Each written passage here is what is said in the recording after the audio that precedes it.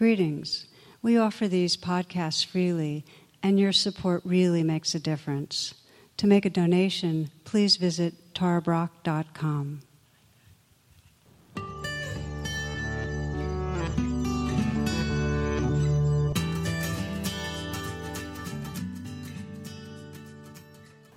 Namaste and welcome. So I'd like to wish you a happy Valentine's Day and begin with a brief quiz. The first one is, what do squirrels give each other on Valentine's Day? Any guesses? Forget-me-nots. Okay, one more, only one more. What does an octopus sing to his beloved on Valentine's Day? I want to hold your hand, hand, hand, hand, hand, hand, hand, hand, hand.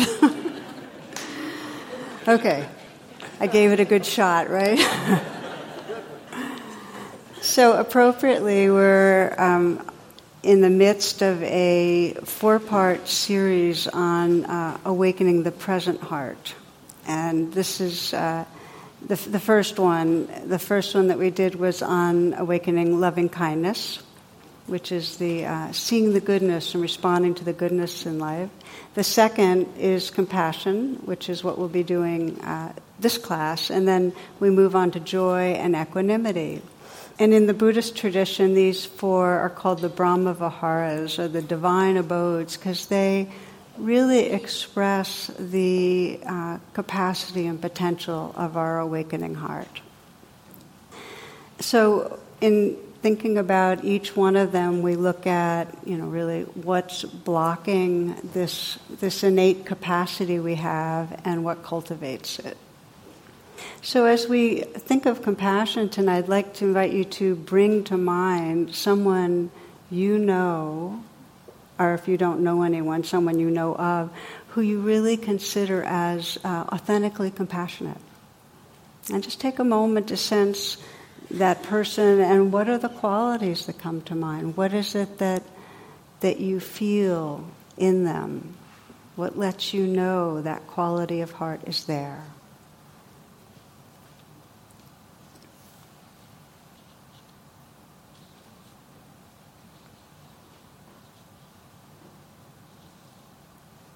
See if this description from Henri Nouwen resonates.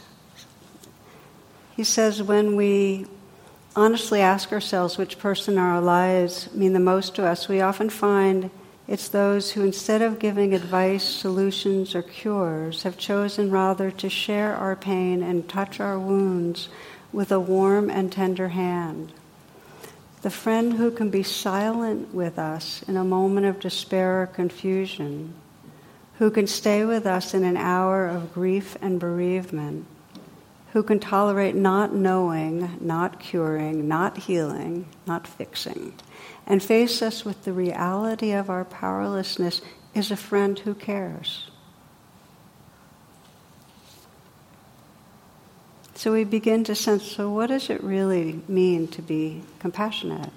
I'd like to name 3 qualities, and the first one is that compassion isn't something where, I can feel compassionate, and when I talk about compassion right now, I'm talking about the full bloom of it, where I can feel compassionate towards you, but it shuts down here. Compassion is an all-pervading, wide-open state of heart that's really inclusive. And one of the examples that struck me on this was a story of a Sikh master who gives his 2 main disciples, each one of them a chicken. And he says, go where no one can see and kill the chicken. So the first one goes behind this hut, chops off the chicken's head. The second one's wandering around for hours and hours, and he comes back, and the master says, what? You didn't kill the chicken? And he said, no, it's because I can't find a place to kill the chicken where no one can see me. Everywhere I go, the chicken sees. Right? So this is the heart that is so open and attuned that it senses the sentience in all beings. It doesn't exclude. And the truth is, as we deepen our attention to our own consciousness and vulnerability, we're more and more alert to how all beings are sentient. They hurt, and they want to stay alive, just like us. So that's one quality, which is this wisdom of interdependence, that the whole world is part of us, and that our compassion is all inclusive. The second quality is that then when we see vulnerability or tenderness, there's a natural arising in our heart of care. When we see that others are hurting, there's that responsiveness of care. And the third is really that there's an impulse to help. It's not a removed kind of empathy where I get it, I can feel that, but there's this urge to help. In one story about Zen Master Ryokan, a thief visits his hut at the base of a mountain where he lives, and when he comes back, the thief finds that there's nothing to steal, and so Ryokan returns and catches him there. Here's what he says. "You've come a long way to visit me," he told the prowler, "and you should not return empty-handed. Please, take my clothes as a gift." The thief was bewildered. He took the clothes and slunk away. Ryokan sat naked watching the moon. "Poor fellow," he mused. "I wish I could have given him this beautiful moon." So you can feel a bit the freedom of a compassionate heart. So like loving kindness, compassion often gets blocked. And we're going to look at how so, because I think deep down, many of us judge ourselves as not really a compassionate person. We might feel like, we hear headlines and there's a part of us that's appalled or horrified, but our heart isn't really tenderized by it. It's like we don't really feel it deep down. So it helps to see kind of in a bigger picture the kind of universal conditioning that we're subject to that's been impacting humans for millions of years that might cause us to be less than fully compassionate, so we don't take it so personally. So a very brief romp through evolutionary history is just to say that for millions of years, humans lived in small groups, and the way they survived was that other groups were considered other and less than, and they actually had names for themselves that usually had something to do with human, and their names for the other groups were epithets that really had to do with less than human. And so it was really part of social cohesion, and to feel that we're the ones and others are not, and and if others are unreal and less than, then you can attack them and you can be against them. So while they had the capacity for pro-social affiliative emotions like compassion, it was very, very restricted. It was a very immature form of compassion. And then we see that about 70,000 years ago, so this is millions of years, and about 70,000 years ago there was this cognitive revolution that happened where all our brains started spurting all these different pathways, and we began to communicate to each other and be able to collaborate in ways that have now led to our current capacity to really collaborate globally, on economics and on law. And there's actually less violence now than there has, if you look at the broad span over time. But to know that for 1,000 times as long as this last recent period in history, humans were living in small little bands and having others be bad. So there wasn't that inclusive heart. So we're catching up. So we have these evolutionary pulls. We have all that old conditioning to make others bad and not be attuned, as that man was to the chicken, to the sentience. And then we have this more recently evolved part of our brain that has the mirror neurons and the equipment to look at any being and sense that which is looking back at us is the same awareness, the same beingness, that you are part of my heart. How could I hurt you? Those are the pulls we've got going. Our evolution is moving in the direction of the empathy, the compassion, the care. In fact, one attachment scientist, Louis Kozolina, says that it's not the survival of the fittest, it's the survival of the nurtured. And you can kind of sense it in our individual lives, that the more nurturing and the more we know how to self-nurture, actually the more integrated and mature we can become. So evolution favors that direction, and yet, as we know, in a moment's notice, we can have that override of our limbic system that has us become really into othering and not seeing who's here. I always have been drawn to a story told by Fran Peavy, who's a social activist, describes being on the Stanford campus when they were doing some sort of a experiment, and there was this crowd of men that was gathered around a male chimp, and the male chimp was running loose, and there was a female chimp on a chain, and they were trying to get them to mate. And the male, of course, didn't need much encouragement. He was going at it. But this female on the chain was whimpering and scared and so on, and trying to avoid his advances. So this Fran Peavy describes this wave of caring that went through her. Then something happened she'd never forget. She said, "Suddenly the female chimp yanked her chain out of the male's grasp, and to my amazement she walked through the crowd straight over to me and took my hand. Then she led me across the circle to the only other two women in the crowd, and she joined hands with one of them. The three of us stood together in a circle.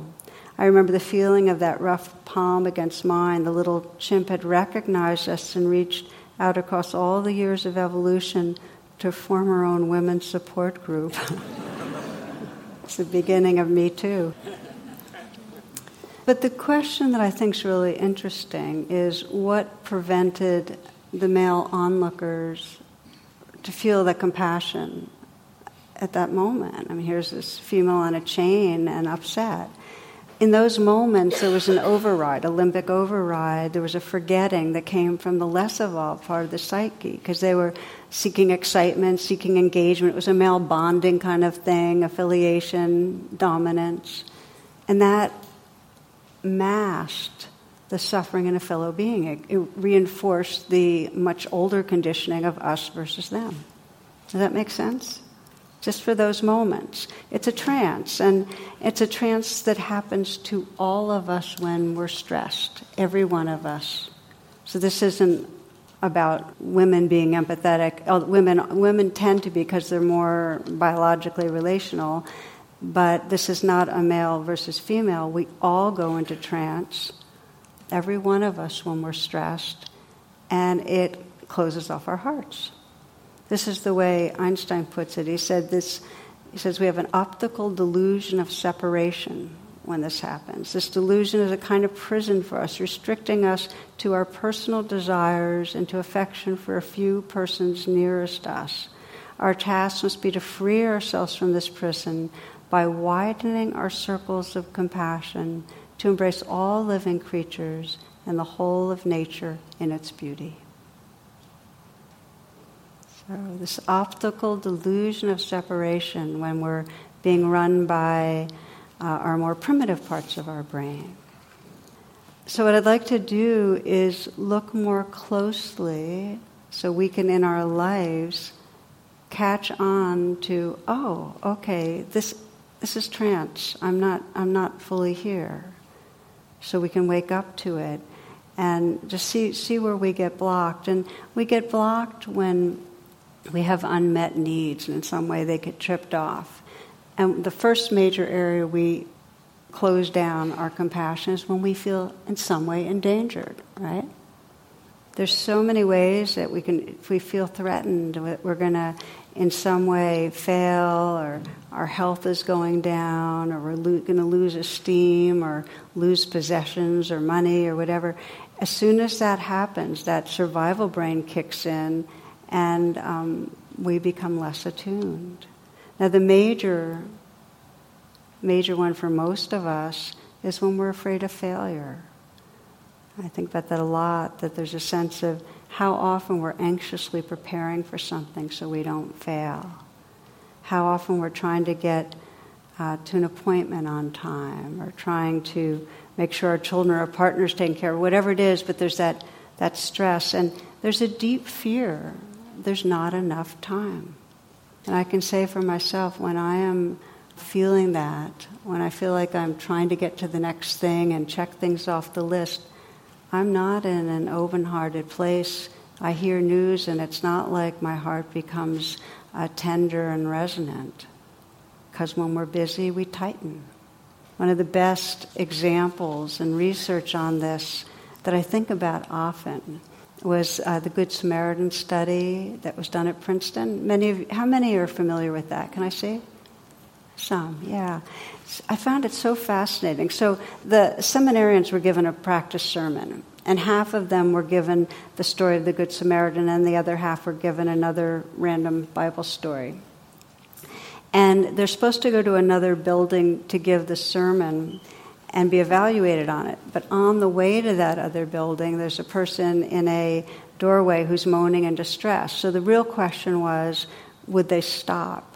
And it was determined, and this is what they found out, how much time they thought they had before they had to give their sermon, determined whether or not they would stop to help this person. And if they believed they'd be late, they didn't stop to help, even if the sermon was about the Good Samaritan. Isn't that amazing? That's how deep in our brain, the fear of failure closes down our heart, the fear of being late even. So that's one area, is when we feel endangered in some way. Another area is when we're fixated on seeking out satisfaction or pleasure. And there are times that are, the mammalian brain, we're like a squirrel going after acorns, and our view does not include others, doesn't include anything else. We're not really attuned. It's like moments when you're watching an engaging show and your child asks you for something, or you're aiming towards ending the evening with that rewarding bowl of ice cream, but then you get a distress call from a friend, and it's like we're not as available in some way. Or somebody has a request for charity or time when we really want to spend money or time on ourselves. In this story, one morning Sam wakes up with a start, and her partner asks, "What's the matter?" And she says, "Well, I just had a dream that you gave me a pearl necklace for Valentine's Day. What do you think it means?" "You'll know tonight," Tony said. That evening, Tony comes home with a small package and gives it to her. Delighted, Sam opens it, only to find a book entitled The Meaning of Dreams.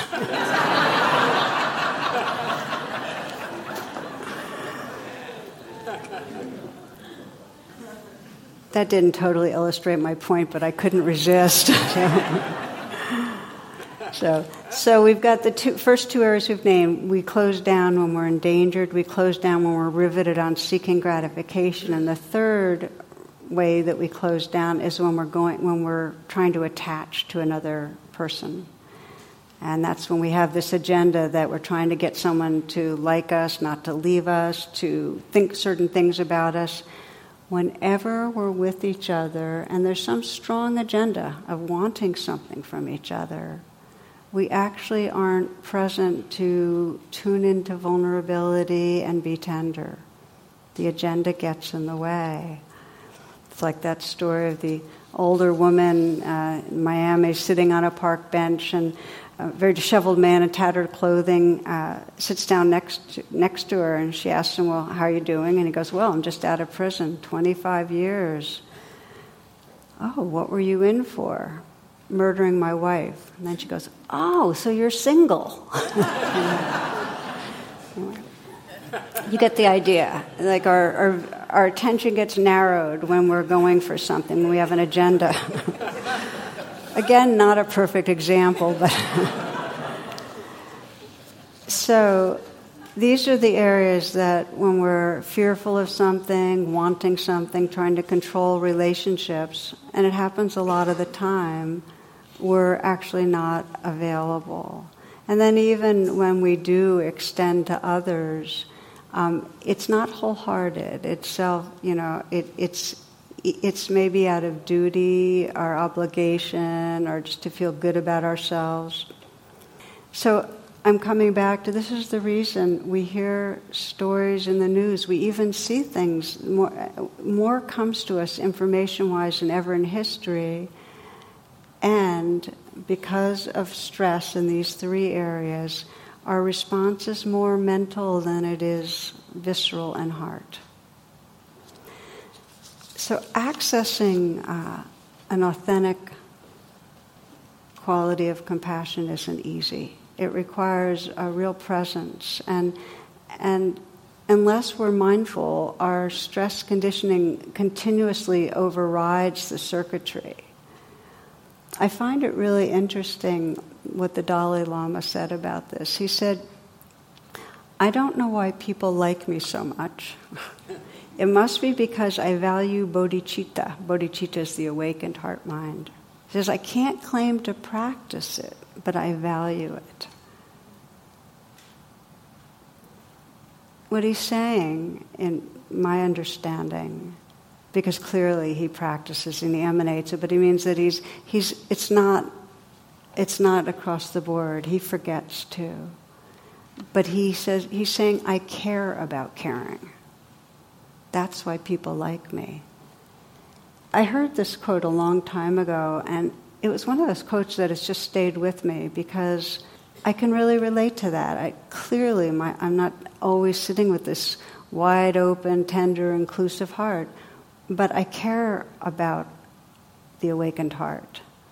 And that caring keeps drawing us, even though we go into trance and get over, the limbic hijack and all that, we keep on evolving because we care about caring. And you wouldn't be here, each one of you that's listening, unless there was something waking up in you and knowing that caring, this is what matters. So it gives us motivation when we sense that's where we're going. We're evolving towards that awakened heart-mind, and that matters to us. Because then we can begin to notice without slamming ourselves, oh, okay, I've been in trance, but I care about caring. That was a bit of what happened for one woman who describes an experience with her mother I want to share with you. She was very dedicated in noticing and witnessing when she went under the line, when she went into trance. And she describes being with her mother when her mom told her about having breast cancer.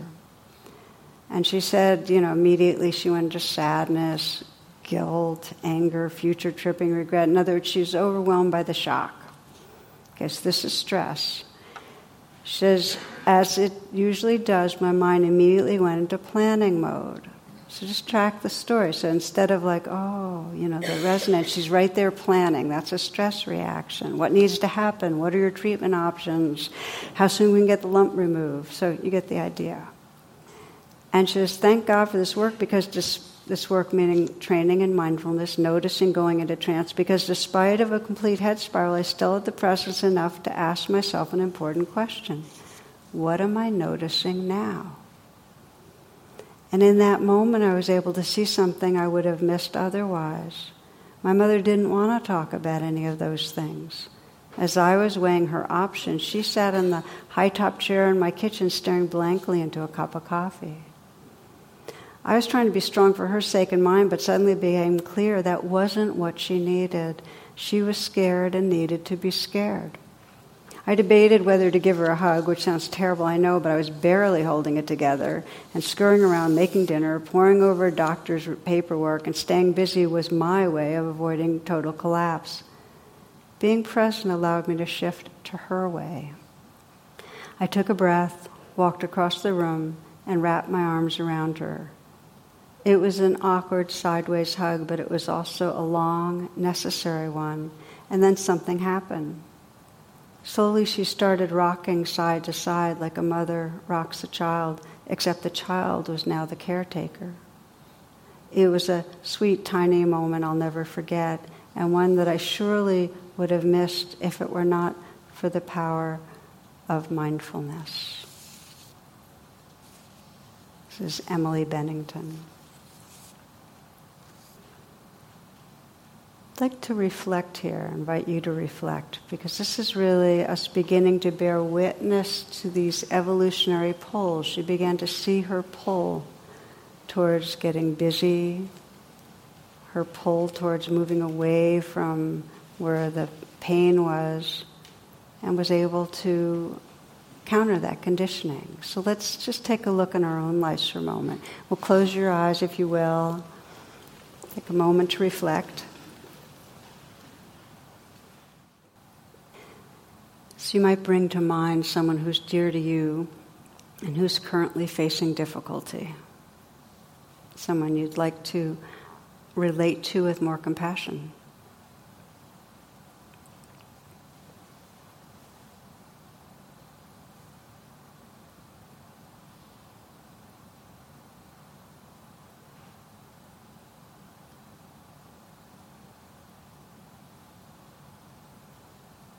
And take a moment to remind you of what lets you know you care. That you want to be the friend or partner or sibling or whatever it is who truly listens, not fixing, who has that kind presence. So just remind yourself that you care about caring.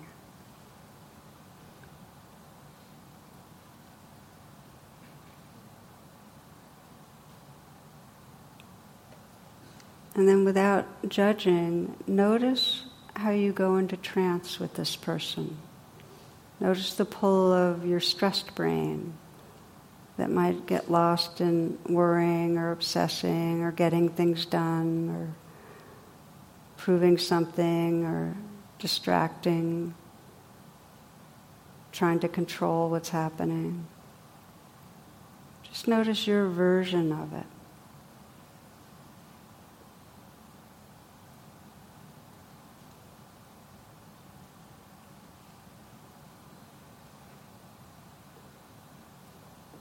Sense what you want to look out for, what you want to be alert to next time.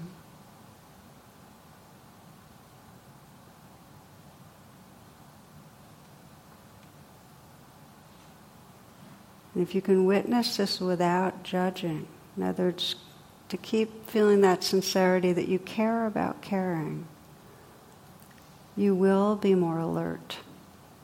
That care will carry you to your future self, the more awake heart-mind that's possible.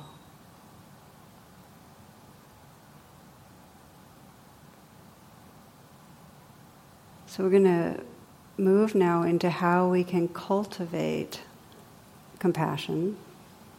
Because most of us, when we come into presence to be with another person for whatever's going on, what we're going to find first is that the first place we need to bring compassion is to our own hearts. Very often, in many situations, there is discomfort, pain, suffering right here. And if we try to skip over it, our compassion will be abstract. It will not be authentic. So that's why it's often said in Buddhism that the heart of Buddhism is compassion, and the heart of compassion is compassion for ourselves. Okay, so it's not selfish. It's just that if something's going on and you're having a reaction, first take care of yourself, or you won't be able to open your heart to others. So there's a basic understanding that authentic healing requires self-compassion. That we have to have that capacity to attend to our own life with kindness. That wakes up those mirror neurons that can attune to others. I'm right now writing a book about the acronym RAIN, R-A-I-N, which is to recognize, allow, investigate, and nurture.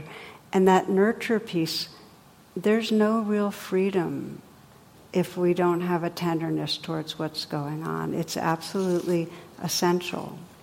So the process of compassion and self-compassion is very simple. We have the courage to recognize, oh, suffering is right here. And if we really connect with it, this really is suffering, ouch, the heart gets tender. But what happens usually? What happens when you're hurting, when you're having a hard time? How do you usually relate to yourself? It's really interesting to watch. For many of us, we relate to ourselves often how our caretakers related to us, which could have been anything from ignoring or judging, you're too sensitive, or trying to fix or get rid of something, which is a big one, or others have it worse, why are you complaining? Others have it so much worse. Or we might tell ourselves, it's your fault, you got yourself into this. But you see how each of those is something other than directly just going, oh, suffering, ouch. It's not until we stay and just get it that this hurts that our hearts will start opening to ourselves. Any notion that we don't have it so bad, that others have it worse, takes us away from that. And again, if there's no self-compassion, those mirror neurons that need to be activated to be empathetic towards others are not there. So I'd like to give you an example of how it can work. Because when there is self-compassion, we naturally extend. And this was a story that really struck me because it was a man and a woman got married, and he and their family became those two and her son, so he was a stepfather. And what came up, the child was 8 years old, had a lot of tantrums, it was difficult, it was rude, and this guy is finding himself not liking his stepson, feeling anger, feeling rage. So whenever there was outbursts and the child acted out and he felt a lot of aversion, he tried to hide it from his wife because he figured she had her own challenges, and the last thing he wanted was her to feel like she, I don't like your kid, that kind of thing. But it was really corroding their relationship. So we decided to work with RAIN. RAIN is basically mindfulness and compassion.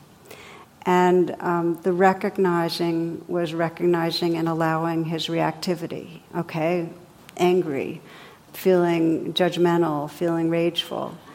And then making that U-turn rather than blaming the child, really deepening the eye of RAIN is to investigate. And he found under the anger and under that I don't like you feeling, he found fear. You're ruining my life, and you're ruining your mother's life, and you're ruining our relationship.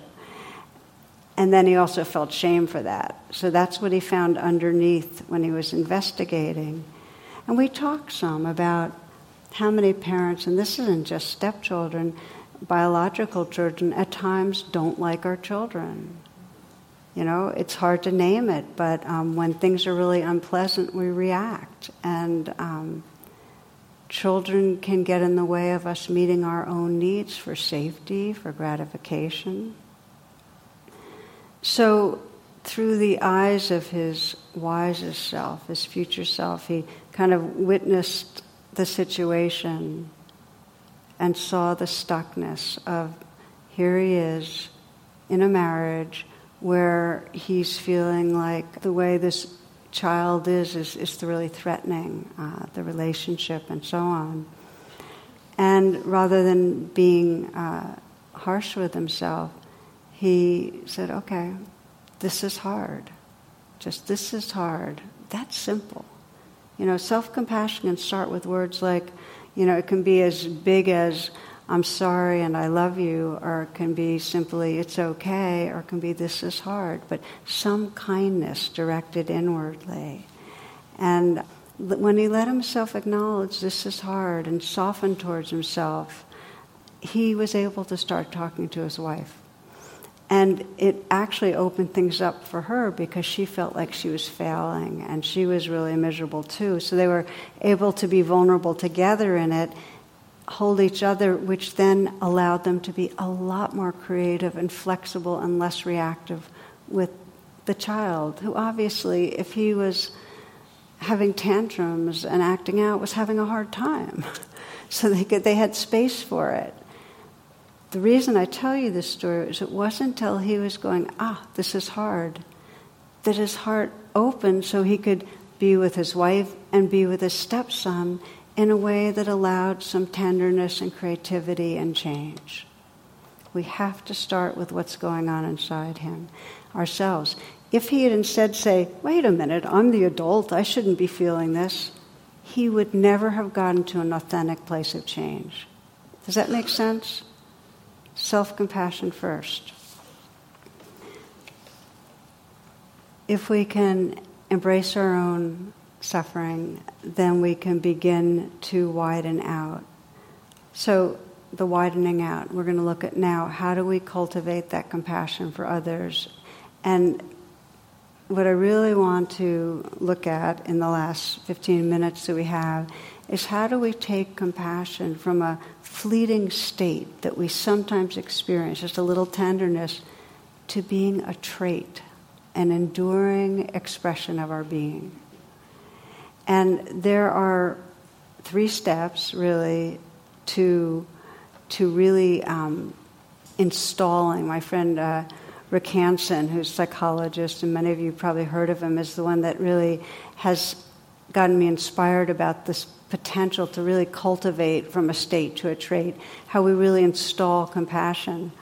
And the first is that, when we witness vulnerability, to really feel it and let ourselves be touched. And when the tenderness comes, when the real visceral tenderness comes, feel it for 15 seconds, 20 seconds, but let yourself marinate in the feeling of tenderness. We don't pause. Let yourself really feel it, and then in some way extend, whether it's through prayer or action, but extend. Because the completion of compassion is some extension of our being. The site that's correlated with compassion in the brain is right near the motor cortex. We're meant to reach out and help. It's very interesting. So let's look at those. The first step is to begin to see that there's suffering or vulnerability. We don't usually see. When we're in our stress trance, we don't look at each other and go, oh, look, you're having a hard time. We typically don't see very deeply. What stops us? Well, either we're living in stereotyping people, a certain type, in which case we're just seeing the type, but we're not seeing behind the mask.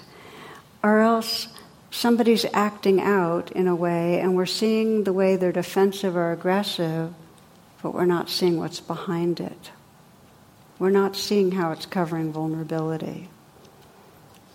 James Baldwin says, I imagine that one of the reasons that people cling to their hate and prejudice so stubbornly is because they sense that once hate is gone, they will be forced to deal with their own pain. Now, when we run into someone who's acting hateful, do we look deeply enough to sense, oh, there's pain behind that hate? Most of us don't. We recoil. Do you know what I mean? So it takes a commitment to really look and see what's going on. And then if we look, we'll feel tenderness. And then we can extend ourselves in some way that is meaningful in that moment. One of the examples I love of this, of really the expression of compassion, I heard in a Krista Tippett interview with Ruby Sales. And Ruby Sales is an African-American social activist, older woman now, very active in civil rights. So here's what she says. She describes getting her locks washed, and she says, my locker's daughter came in one morning, and she had been hustling all night, and she had sores on her body, and she was just in a state, drugged. So something said to me, ask her, where does it hurt? And I said, Shelley, where does it hurt? And just that simple question unleashed territory in her that she had never shared with her mother. And she talked about having been incested. She talked about all the things that had happened to her as a child. And she literally shared the source of her pain. And I realized in that moment, listening to her and talking with her, that I needed a larger way to do this work.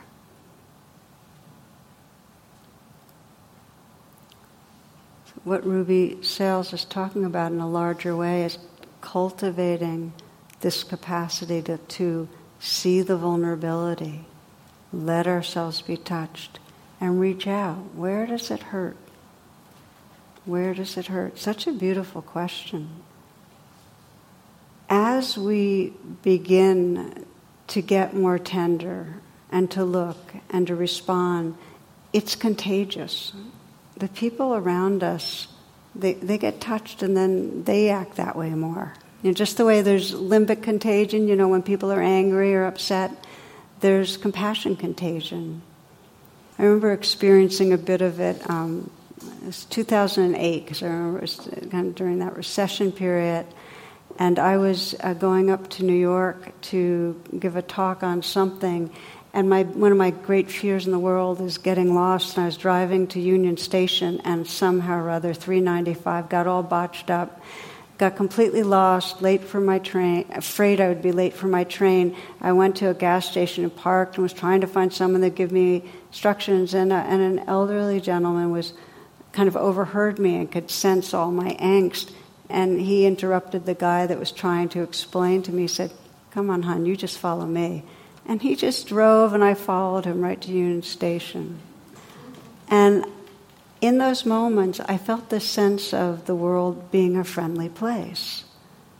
Now, it's not always friendly on some levels, but deep down, there is love. People have that capacity. I just felt the field of loving. I get on the train, and I was really excited. I was reading, I don't even know what I was reading, but I was reading something I was excited about. And this young man next to me started talking to me, and it turned out he had lost his job because of the recession and so on. We talked a long time. And there was something about just dropping the thing of wanting to read and just being there. And I figure he probably went back to his wife and his kids, and he was probably more open. It goes on. And it's so much of a happier way to live. And what's interesting with the science is that although with compassion we're training ourselves to look at where the suffering and vulnerability is, the actual experience of compassion lights up the parts of the brain that are related to positive emotion. It actually feels good because it has to do with belonging and connection. It's the world we want to live in. We care about caring. There's a little saying that to be kind, you must swerve regularly from your path. So whatever this conditioned path of I want to get this done and I want more of this and this is my agenda with you, to swerve and pause and look and see who's here. Really look and see. What's it like for you right now? To let ourselves be touched by vulnerability. To feel that tenderness and feel it. Really feel it. I invite you, next time you have a taste of that tender caring, to literally 15 to 30 seconds get to know it. As it's described by neuroscience, our negative experiences that we have go deeply into our implicit memory. We can recall them. This is the negativity bias. It's evolutionary, right? The positive ones, like tenderness and caring, like feeling creative, like feeling happy, we get whiffs of them, but they don't have the stickiness. They don't go into our implicit memory. So they're states that come and go. What makes a state into a trait is when it arises, pause and really take it in. Oh, this is the tenderness of compassion. Really feel it. Feel it in your body, in your cells. And then it gets stickier. It goes into your implicit memory. And if you keep repeating that over time, the state of compassion becomes a trait. You really sense it as who you are. So that's the invitation, and we'll practice a little bit right now with that, if you will. You want to just adjust how you're sitting and close your eyes for the last few minutes. When we talk about a state to a trait, and when we talk about cultivating compassion, we're really talking about a shift in identity. A shift from a sense of a self that's very self-centered and really operating off of fear or grasping, to a sense of enlarged beingness, where the world is part of our heart and our actions are on behalf of the world. And the Dalai Lama described this shift in identity as really the hope of the world. And so we practice, and you might bring to mind again, as you did earlier, the person you'd like to feel some more compassion towards. That you'd like to be less in trance, more there.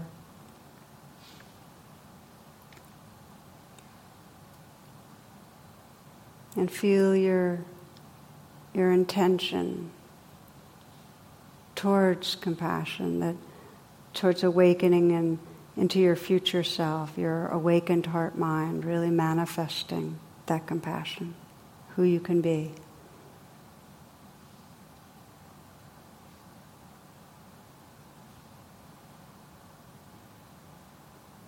And bring this person to mind in a close-in way so that you can deepen your attention and sense, well, what's it like for this person right now? You might imagine if you could really step inside this person for the next minute or two. Looking out from this person's eyes, what's the world like right now? What are they believing about the world? About themselves, about what's disappointing or what feels threatening, what feels hurtful for this person.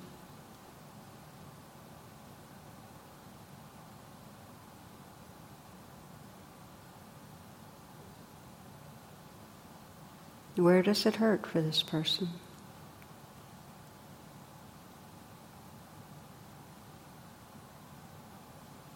Feel you have their body, their face, their experience. Just feeling inside the vulnerability that this person might be feeling, and really what the most vulnerable place in them needs. What does this person need?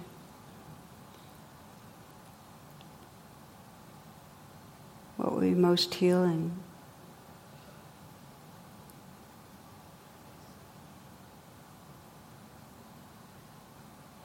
So as you sense yourself now, just widen back out and sense this person's a part of your heart, but feel your own vastness, feel the presence that's here, and really calling on your most awake heart. And sense that you could in some way give this person right this moment what's most needed energetically.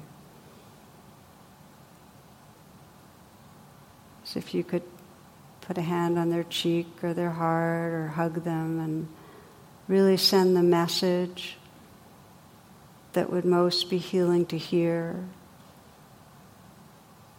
It might be simply the message of, I'm sorry and I love you.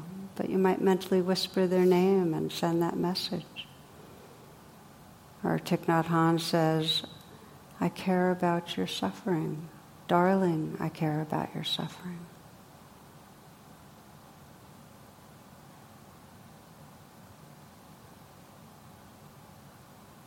You might imagine this person really being able to receive and feel that tenderness.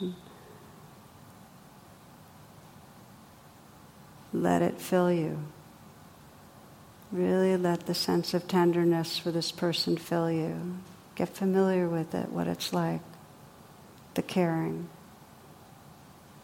This is your deepest, most awake heart.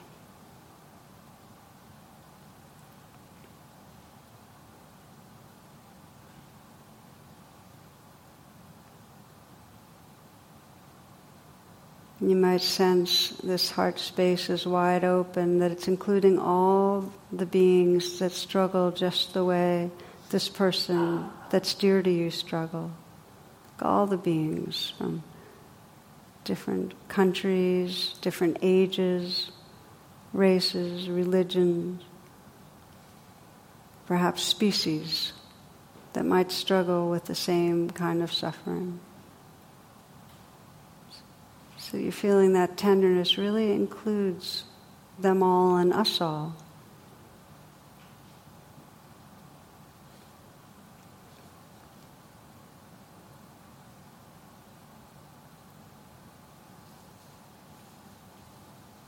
You might listen to the words of this poem, just like you. Walk gently on this earth with purposeful steps. You share this space with 7 billion human beings and countless other precious life forms. Just like you, they all want to be happy. Just like you, they all need love. We're not going to survive unless we walk gently on this earth together, until we touch something in others that feels just like the shards of our own pain, the fluttering warmth of our own joy, until we sew their wounds into our hearts and seal it with our own skin. Walk gently on this earth. Walk gently on this earth. Walk gently on this earth.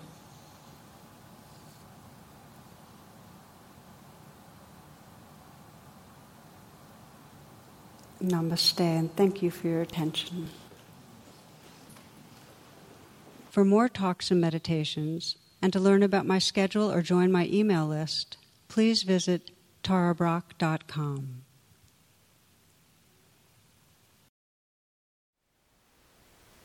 Thank you for listening. To learn how you can support the teachers and Dharma Seed, please visit dharmaseed.org/donate.